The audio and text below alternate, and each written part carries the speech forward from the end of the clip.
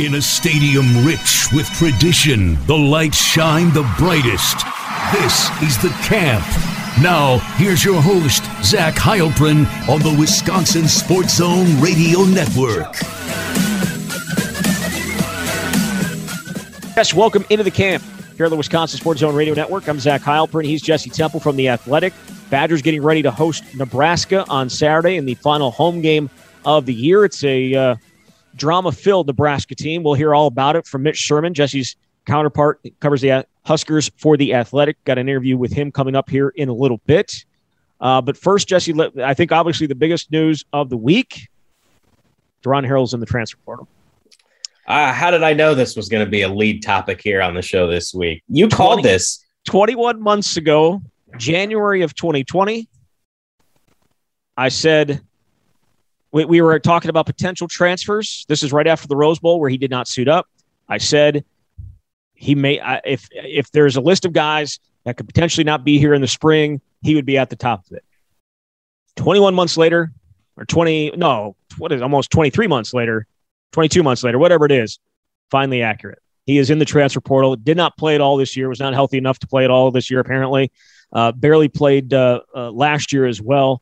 Really fell off the face of the earth after starting half the 2019 season.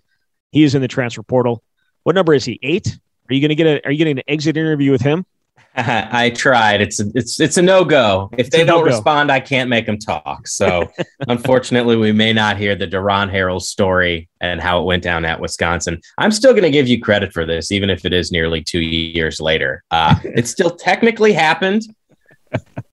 So there you have it. He's the 8th guy. I don't really think that they're not all created equal, obviously, with 2 guys being kicked off the team and 1 being suspended. And this isn't a great surprise. He's going to be a graduate transfer, and he's been listed as out for the season with a left leg injury. But yeah, one of the most precipitous falls I can recall from a guy who was thought they thought very highly of him early on in his career. He had moved over to defensive back. He was 6'2". He was a bigger, longer body, and he was starting games. And then all of a sudden he just fell off the face of the earth. It's maybe there will be an E! True Hollywood story about it down the road, or a VH1 behind the football scenes. It is remarkable how far, you just go from starting to not even suiting up for the Rose Bowl within a matter of 6 weeks, 7 weeks. It is insane. But either way, he not the story of the week. Obviously, it's obviously getting ready for Nebraska, and we'll talk about the game in a little bit. We think Braylon Allen, 25 carries in 3 quarters, right? Last week, potentially have the same kind of workload, but he's not the only one that's going to get the ball, right? There are going to be other guys. Last week, it was Brady Schipper until the 4th quarter, then it was Julius Davis. But you wrote about Brady Schipper and how he managed to climb the depth chart and has played an important role. I essentially played an important role pretty much all year, kind of as the third down back anyways. I shouldn't even say all year. The last 6 games or so? He's played an important role as a third down back, but now even more so with him essentially being the top backup to Braylon Allen. Well, when fall camp started, there was no discussion about whether Brady Schipper would be the number 2 running back, right? They were, to me, I think, I don't want to speak for you, but the most intriguing position coming into fall camp in my mind was running back. Would you agree with that? Yeah, we talked about it. Yeah, we knew. Yeah, that was clearly the most intriguing because there were so many new faces, all of which are no longer around. Right. Pretty much. There were all these questions. Can Jalen Berger take that next step? He ended last season as the starter. Can Isaac Arendo stay healthy? Hey, they have Ches Malusi, the transfer from Clemson. Can he be a key contributor? Oh, they moved Braylon Allen over to running back. What's his role? You know who we weren't talking about was Brady Schipper. And it's understandable because coming into this season, he had played 32 career snaps. He carried the ball 12 times for 30 yards. And even when fall camp ended, I would say he was probably the number 4 guy, but Braylon was clearly pushing for time. And so it was 4 or 5, and he wasn't part of the rotation in the start of the season, understandably so, given the talent they had. Well, it's a whole different story now, as we know. Garendo's out for the season. Malusi's out for the season. Jalen Berger was kicked off the team. He's now in the transfer portal. So the 1-2 combination is Braylon and Brady Schipper. And I think it speaks a lot to, for all the conversations that we've had, you just mentioned Daron Harrell, about guys in the last several weeks that have left when things haven't gone their way.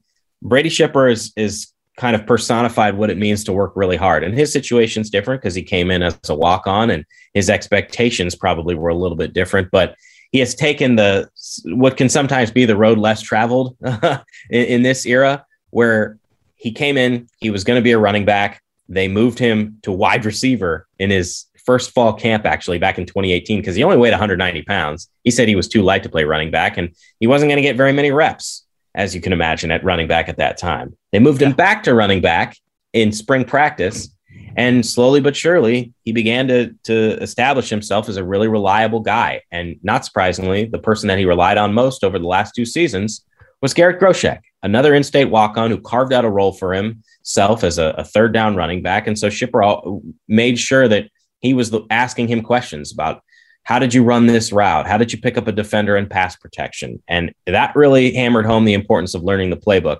And if you ask any of the running backs that are on the roster right now, who's the guy who best understands the playbook, or the one that you can go to, it's Schipper. Braylon was talking about him in fall camp as a guy that he really leaned on. And you can see that materialize in games. He's, generally speaking, he's not perfect, but they can rely on him to not make a mistake, to go make the smart play. He can catch passes out of the backfield. He can run the ball. He can pass protect. And that's what Gary Brown looks for. He wants 3-down running backs, which is a little bit different from how John Settle operated. And Brady has found a way to fit that role. And now he's the number 2 running back. So it's they need him now, obviously, but he has answered the bell.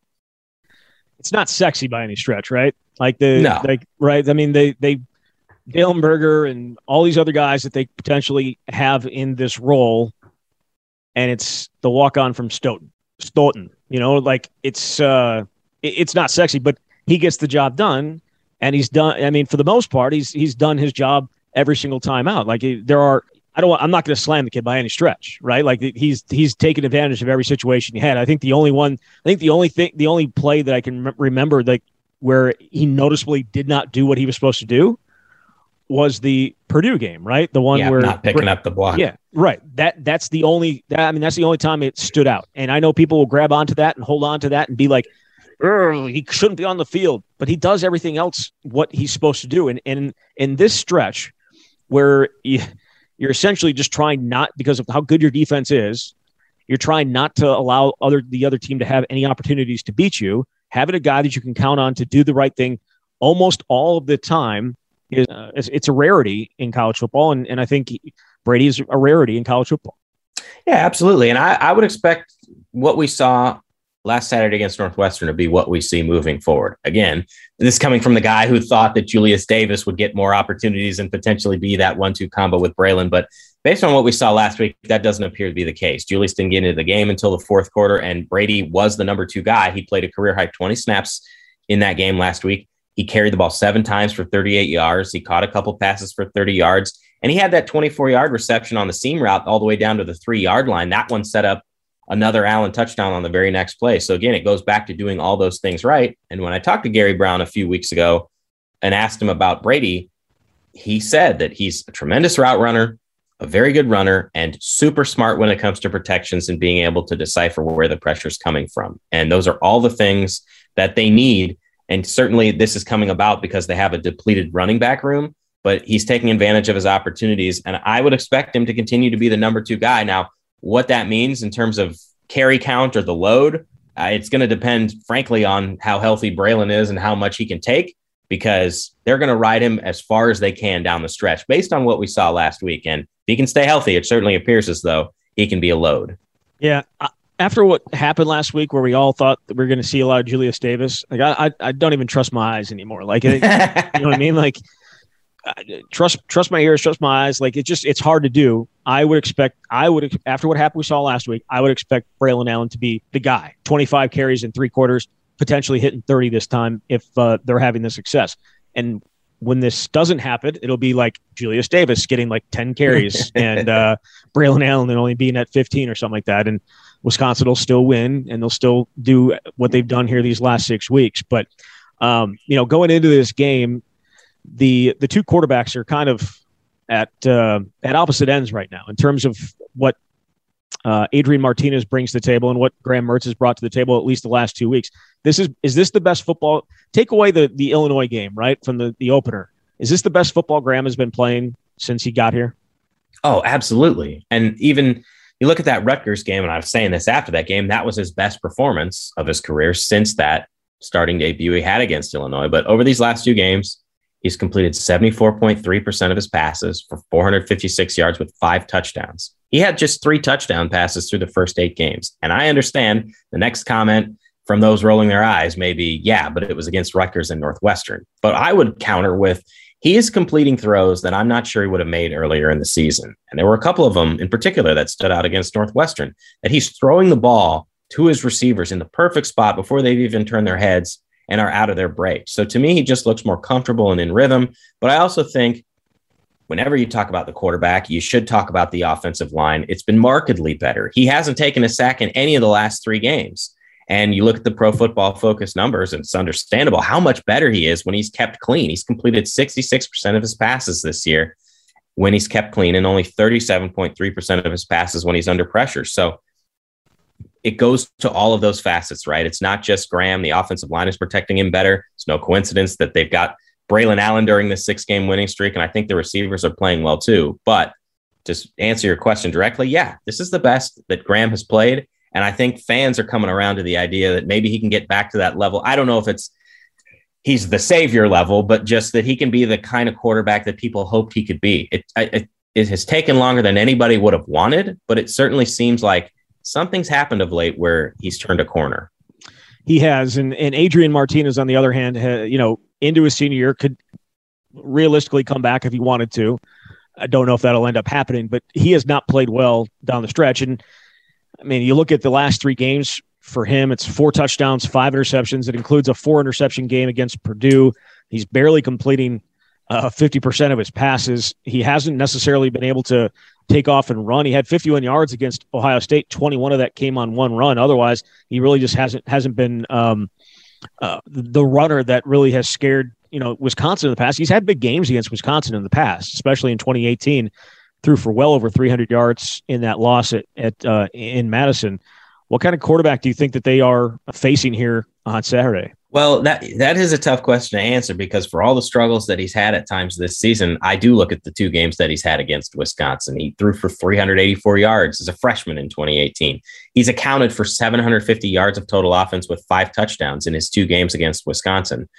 So maybe it's something about playing Wisconsin. I certainly think he'll be highly motivated to perform well, given everything that's happened here of late, where he's got to deal with 4 of his offensive coaches being fired and Nebraska's program is in turmoil.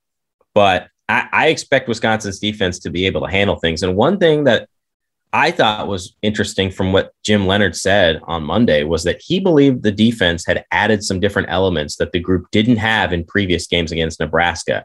I don't know whether whatever small changes he made were a direct result of what Martinez did to them in those 2 games, but Leonhard said he felt like they're better equipped to handle the task this time around. So I'm interested to see what some of those changes may be when they match up.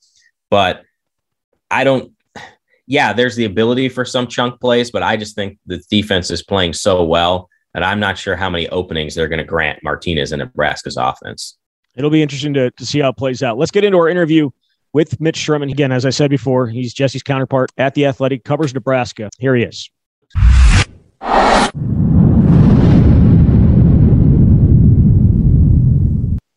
And we do bring in Mitch Sherman from The Athletic. He covers Nebraska for them. Mitch, thanks for jumping on. It's probably been a pretty eventful 2 weeks for you guys covering Nebraska. Obviously, no game last week, but a lot of news coming out of there with the Scott Frost, I guess, restructure of the contract. You get the 4 guys fired, the offensive coaches fired. What kind of team is Nebraska bringing to Wisconsin this weekend?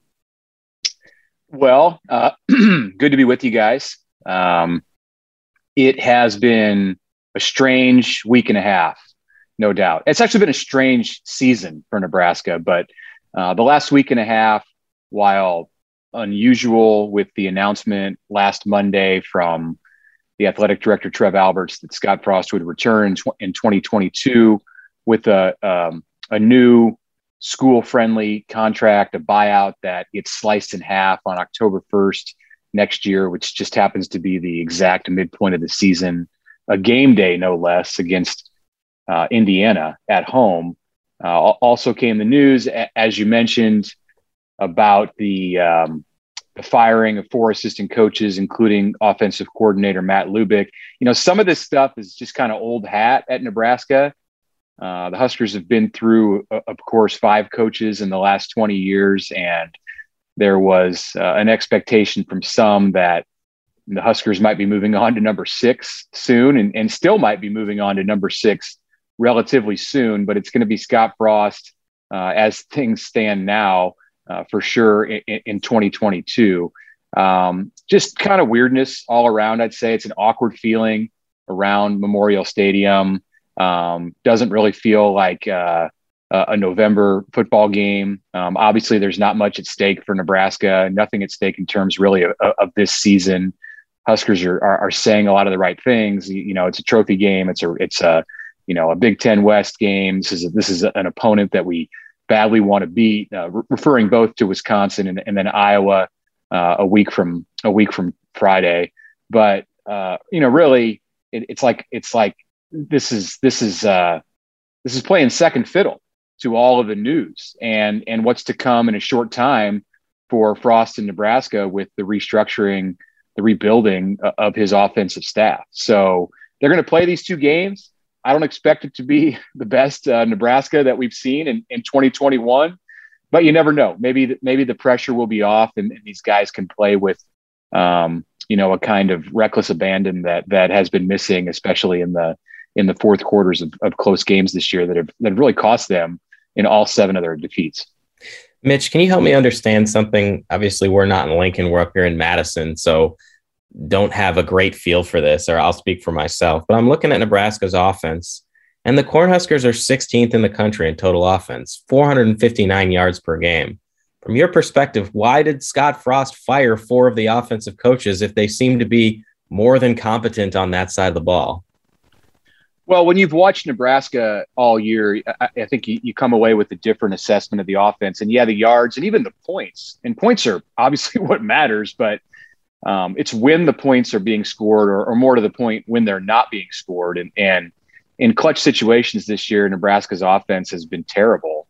In every game except the Purdue game, interestingly, which didn't end up being a 1-score defeat because of a late touchdown that Nebraska scored. But in every one of the other 6 losses, Nebraska has had an opportunity late in the game with the ball to drive and score to go ahead.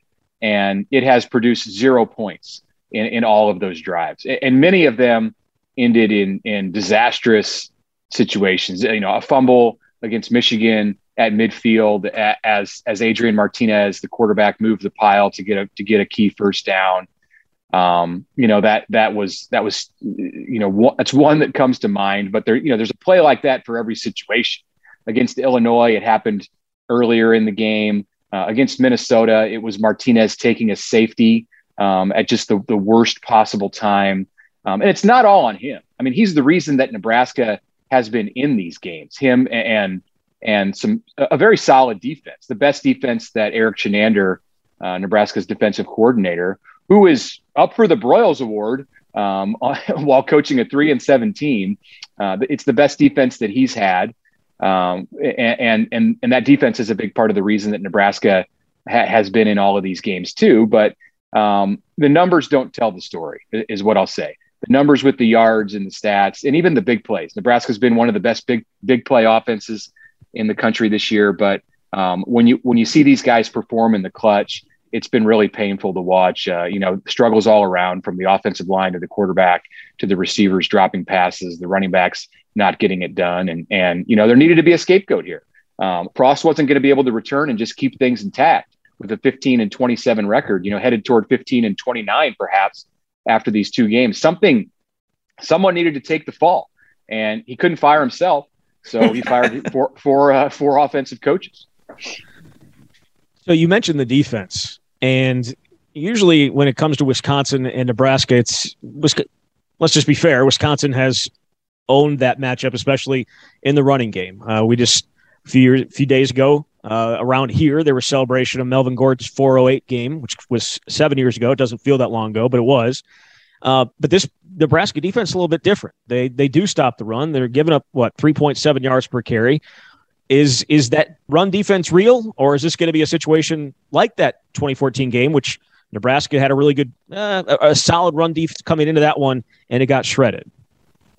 Yeah, interestingly, they do not celebrate the anniversary of the 408-yard Melvin Gordon game in Nebraska. What about 2012? What about the 2012 title game? Do they celebrate that or no? Yeah. I mean, that's you got Kenny Bell's decapitation Yes. of a Wisconsin defender. No, that's not celebrated either. No one would celebrate a play that could injure somebody, or in that case, I think did injure somebody.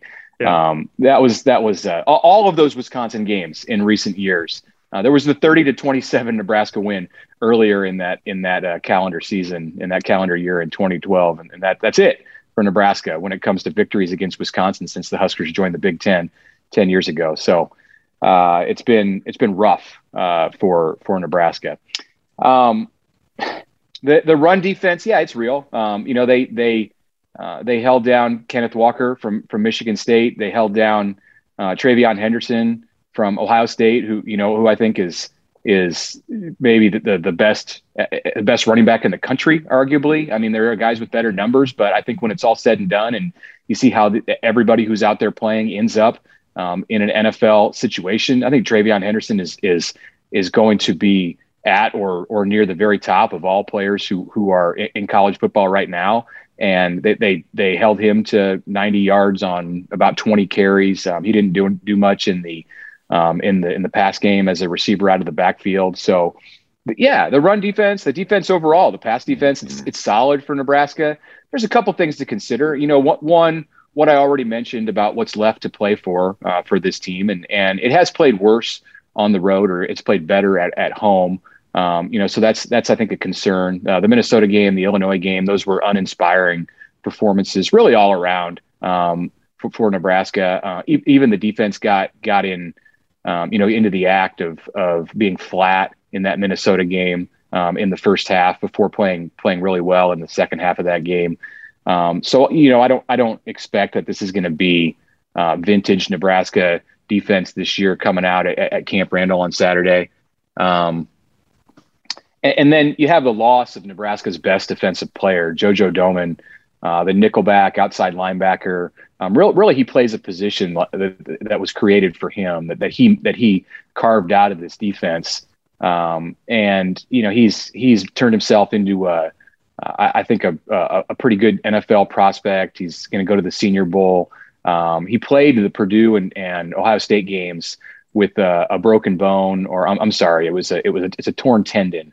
I'm getting my sports confused. There's a torn tendon in his hand, and he had surgery after the Ohio State game when Nebraska was eliminated from bowl contention. So he is obviously out for these last two games, and that's a huge loss because he made plays all over the field. He cleaned up mistakes that other players made, and was a difference maker in every game. So that's something to consider too. I don't think Wisconsin, with Braylon Allen, as an emerging back, is going to come out and run for 400 yards, but I think they'll find a way to get it done against a good Nebraska defense that might be wearing down a bit as this season nears an end.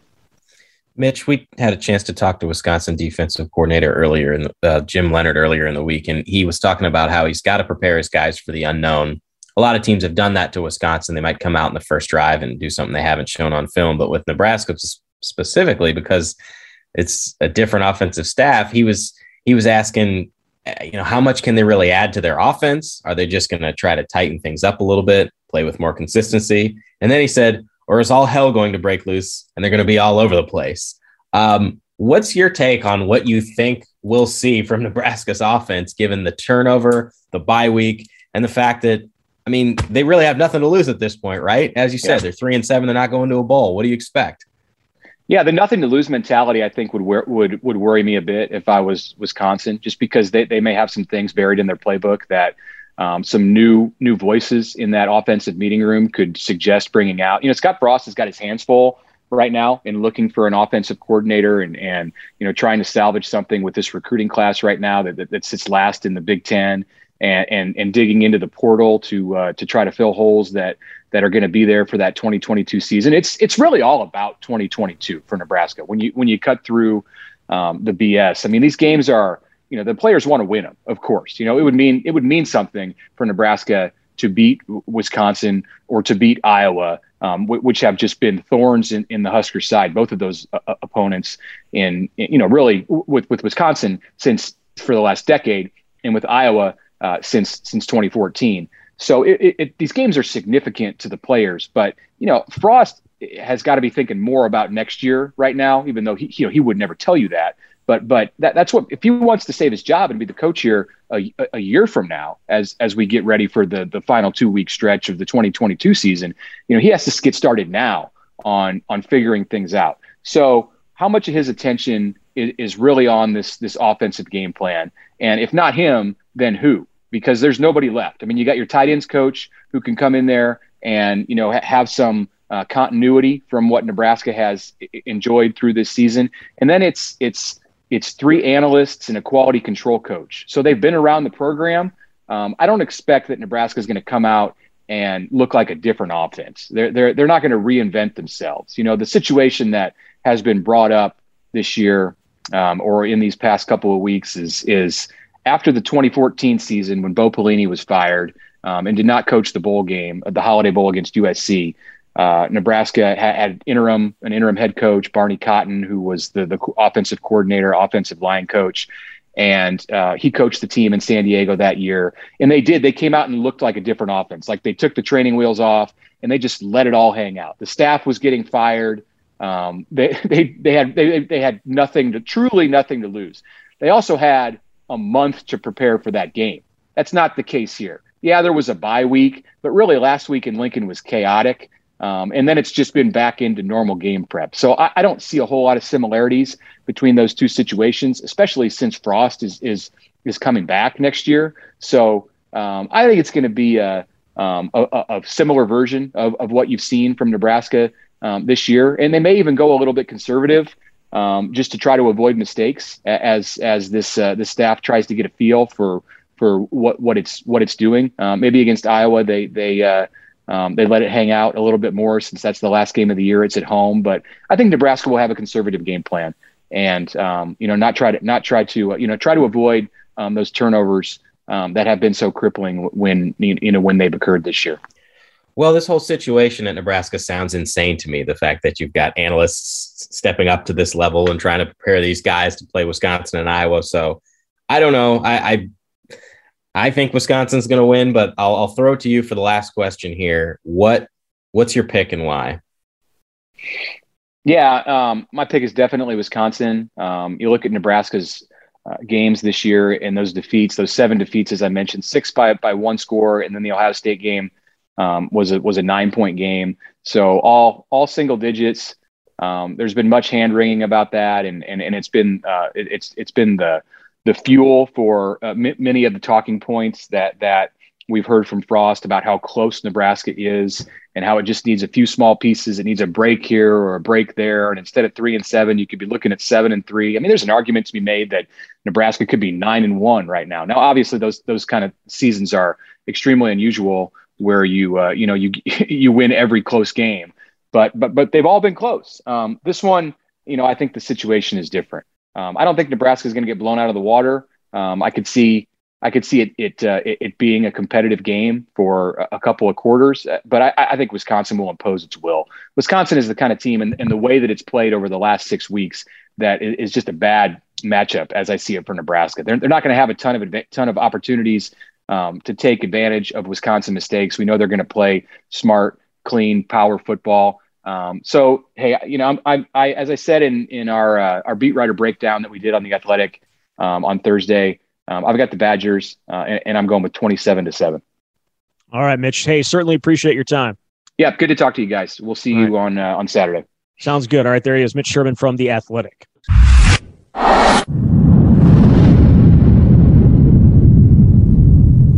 All right, we thank Mitch Sherman for jumping on, talk a little Nebraska and Wisconsin. Let's get into our over-unders here, Jesse. You mentioned before the interview talking about some big shot plays, the potential for some big shot plays from Nebraska. They've got 11 plays of 50 or more yards this year. They got 8 plays of 60 or more yards. That's the second most. That's tied for the second most in the country. Over under a half play of 50 plus yards. I will take the under. You're okay. All right. Nebraska against Wisconsin? Yeah. Yeah, I'm going to take the under. Why? I just think Wisconsin's defense is playing too well. And, maybe they'll be up by 3 touchdowns in the fourth quarter and the third stringers will give up a 52-yard run. I don't know. But I don't think the starters are going to give up a 50-plus yarder. I just think they're playing at too high of a level. Wisconsin has given up the fewest plays of 10-plus yards in the country. They've given up 66 plays of 10-plus yards. Georgia's the next best at 82.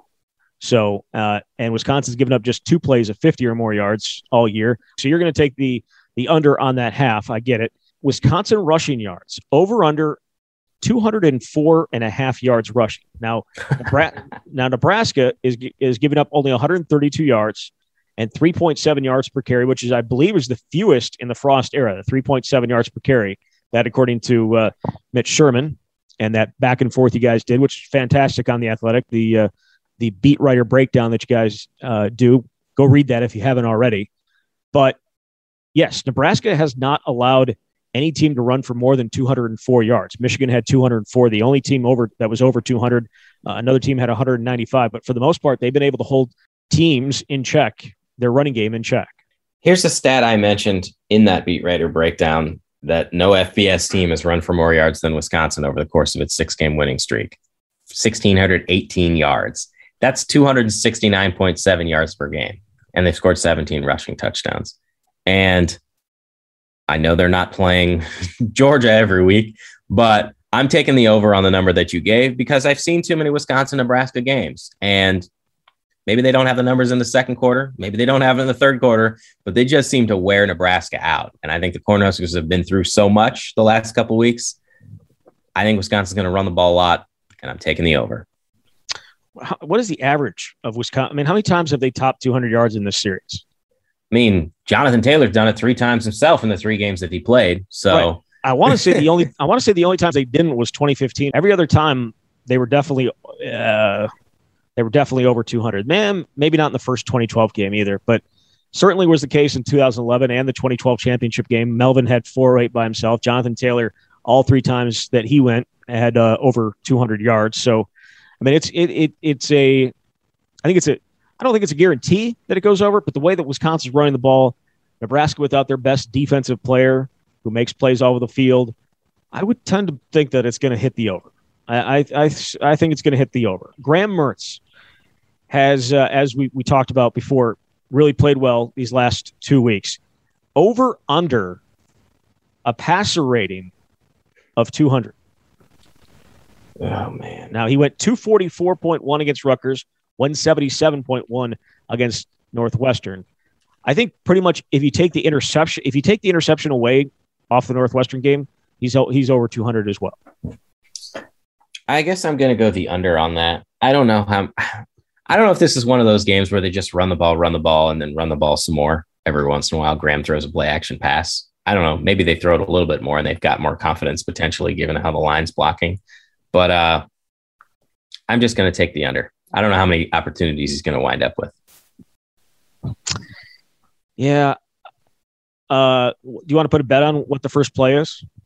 Whether it's a run or a pass? Yeah. It was a pass last week, right? It was. It's a run. Nope. Pass. This is an easy one. This is pass easy. Braylon Allen's going to run for 6 yards. This is a pass. I feel like this pass, and maybe Nebraska will be expecting pass because of the way they started last week. Like I kind of maybe a little caught Northwestern a little off guard because they obviously the way that they had not stopped the run all year was getting after it. But I'm thinking pass. Okay, what do you got? Sure. Let's play it out. Who's it to? How many yards? I got a pass to Jake Ferguson for 11 yards. All right, that's a solid pick. I still like mine better. All right, let's get into picking some of the games here. We'll start with a big one in Columbus, number 7 Michigan State traveling to face Ohio State, the 4th-ranked Buckeyes. The 11 o'clock game on ABC. Ohio State favored by 19. The over-under is 68.5. Man, I know Ohio State's on a roll, but I can't pick them to win by 19 plus against Michigan State. I know the Spartans laid an egg against Purdue, but they've been playing some pretty good football this season. So I'm going with Michigan State, the points on that one, but I'm going to take the under as well. Yeah. Did you say you're taking Michigan State? Yeah, I'm going Michigan State. I think Ohio State wins, but 19 feels like a lot in this matchup. Yeah, I agree. The way that Ohio State's offense played last week, though, it's scary. Yeah, it is. It is. And Michigan State, if you're Wisconsin, are you hoping for Michigan State? To play Michigan State in the Big Ten Championship? Yeah, for the potential to play Michigan State in the Big Ten Championship. If you're a player on the team or a fan? A fan. Or do you want a piece of Ohio State? I mean, this is a tough question. I don't think it is. I'd rather think it is at all. Well, of course, I would rather see Ohio State because I want to see how Wisconsin matches up against the best of the best and the team that they haven't been able to beat in a decade. But Wisconsin's got a better opportunity to actually win against Michigan State. So, right. So depends how you want to answer that one. Well, that's what I'm saying. Like from a fan's perspective, you want the easiest matchup. I guess. And maybe they're just tired of seeing Ohio State. I think, well, wouldn't you? Wouldn't you be tired of seeing Ohio State? No, this goes back to the 2015 basketball team. And Josh Gosser, they did that BTN, what you know what I'm talking about. Yep. They did that whole thing on it, and Josh Gosser was talking about it, and normally you would want the lesser team to be there because you want an easier matchup, because he was talking about Kentucky, and he's like, we don't, Kentucky playing these other teams, we wanted Kentucky to win, even though usually you want the team that's not as good to win, so you have an easier matchup. I think players think that same way, and no matter what, your Big Ten title is going to look exactly the same, whether it's Ohio State, Michigan State, or Michigan. The trophy doesn't look any different, and the facade doesn't look any different, and the memories, I don't think like 2011, like that memory is somehow, not at the same level as any other Big Ten title because Michigan State, and it wasn't some blue blood. You know what I mean? So I don't know. I think you would want Michigan State over Ohio State because it gives you a better chance to win the game. Well, I guess I'd rather see Ohio State. That way I can copy and paste my game story, like I said. All right. So I'm going to take Michigan State as well and the over. Moving on, Illinois traveling to Iowa to take on the 17th-ranked Hawkeyes. So Wisconsin can clinch the Big Ten West this weekend. All that has to happen is Illinois, without head coach Brett Bielema, who tested positive for COVID, all Illinois, they have to beat Iowa. And then Minnesota has to lose to Indiana. Indiana currently winless in the Big Ten. We'll get to that game in a bit. But yeah, Illinois taking on Iowa. Iowa is a 12.5-point favorite. The over-under, 38.5. This is a tough one to pick because Iowa's won its last couple games by 5 points. Illinois seems to be an enigma. Beat Penn State in 9 overtimes, goes out and loses to Rutgers, then holds Minnesota, at the time a ranked Minnesota team, to 6 points. I like Illinois with the points, and I am going to take the under. Yeah, so obviously Illinois had last week off. Unfortunately for them, you mentioned the pattern. Beat Charlotte, lose to Wisconsin. Beat Penn State, lose to Rutgers. Beat Minnesota. What's their next game? Iowa. Lose to Iowa. Unfortunately, well, they can still lose. I just don't think Iowa's going to win by more than 12. I'm talking it over in my head as to whether I would pick Illinois to win outright. Okay. That's I'm doing that in my head. I apologize. But I don't think that I don't think either is going to happen. I think Senior Day, Iowa, feel like they're going to put some points on them. No Brett Bielema there. I'm taking Iowa. I'm taking Iowa to cover and the over. The over on that one. Ooh. Moving on, Michigan traveling to Maryland. The one more game Michigan needs to get through here before they face Ohio State in the finale that will likely decide who goes to the Big Ten championship game, unless there's a three-way tie, which is possible. No, it's not, is it? Is it possible? No, it's not. It's not. Shut up, Zach. Michigan at Maryland. Michigan, 15-point favorites. The over-under 56.5. I'm taking the over on this one. I'm not sure why. But I'll go with the over on 56.5 as well. I'm taking Michigan and the over. One more game before we get to Nebraska and Wisconsin. It is Minnesota traveling to Indiana. Minnesota is a 7.5-point favorite. The over-under 43.5. Does Indiana get a win in the Big Ten season? Nah. Minnesota's lost a couple games in a row, and I mentioned that Illinois game. I'm still going to take the Gophers in the points. I'm going to take the over. Let's just keep it a little more interesting for the regular season finale in Minneapolis. So yeah, there's the journalist in you. There we go. Give me a good storyline. You want a story for next Saturday in Minneapolis, even though it kind of feels this is if Minnesota, if that ends up being the case, Minnesota and Wisconsin playing for the Big Ten West title, I guess. Well, we'll see. I mean, Minnesota obviously needs Iowa to lose one of their last two as well. It kind of feels like 2014, like a really bad Minnesota team is going to be playing for the Big Ten West title. It just doesn't make any. Doesn't make sense. I think they beat Indiana, and to give you a little bit of a storyline next week, however, I'm going to take Indiana in that game. The 7.5. Just I don't trust Minnesota's offense whatsoever. They're not very good. Over under 43.5. I'm going to take the over on that one. Wisconsin and Nebraska. Badgers ranked 15th in the college football playoff rankings. Have you thought about potential ways for them to get in the top four yet, Jesse? Have not. Not happening. Okay. All right, good. I'm glad we're on the same page here. Nebraska comes in 1-6 in Big Ten play. Badgers 5-2. They've won 6 straight, obviously. Last game in Madison this year, the line, Wisconsin by 9. The over-under is 42. I like the line just because Nebraska, despite being 3-7, has not lost a game by more than 9.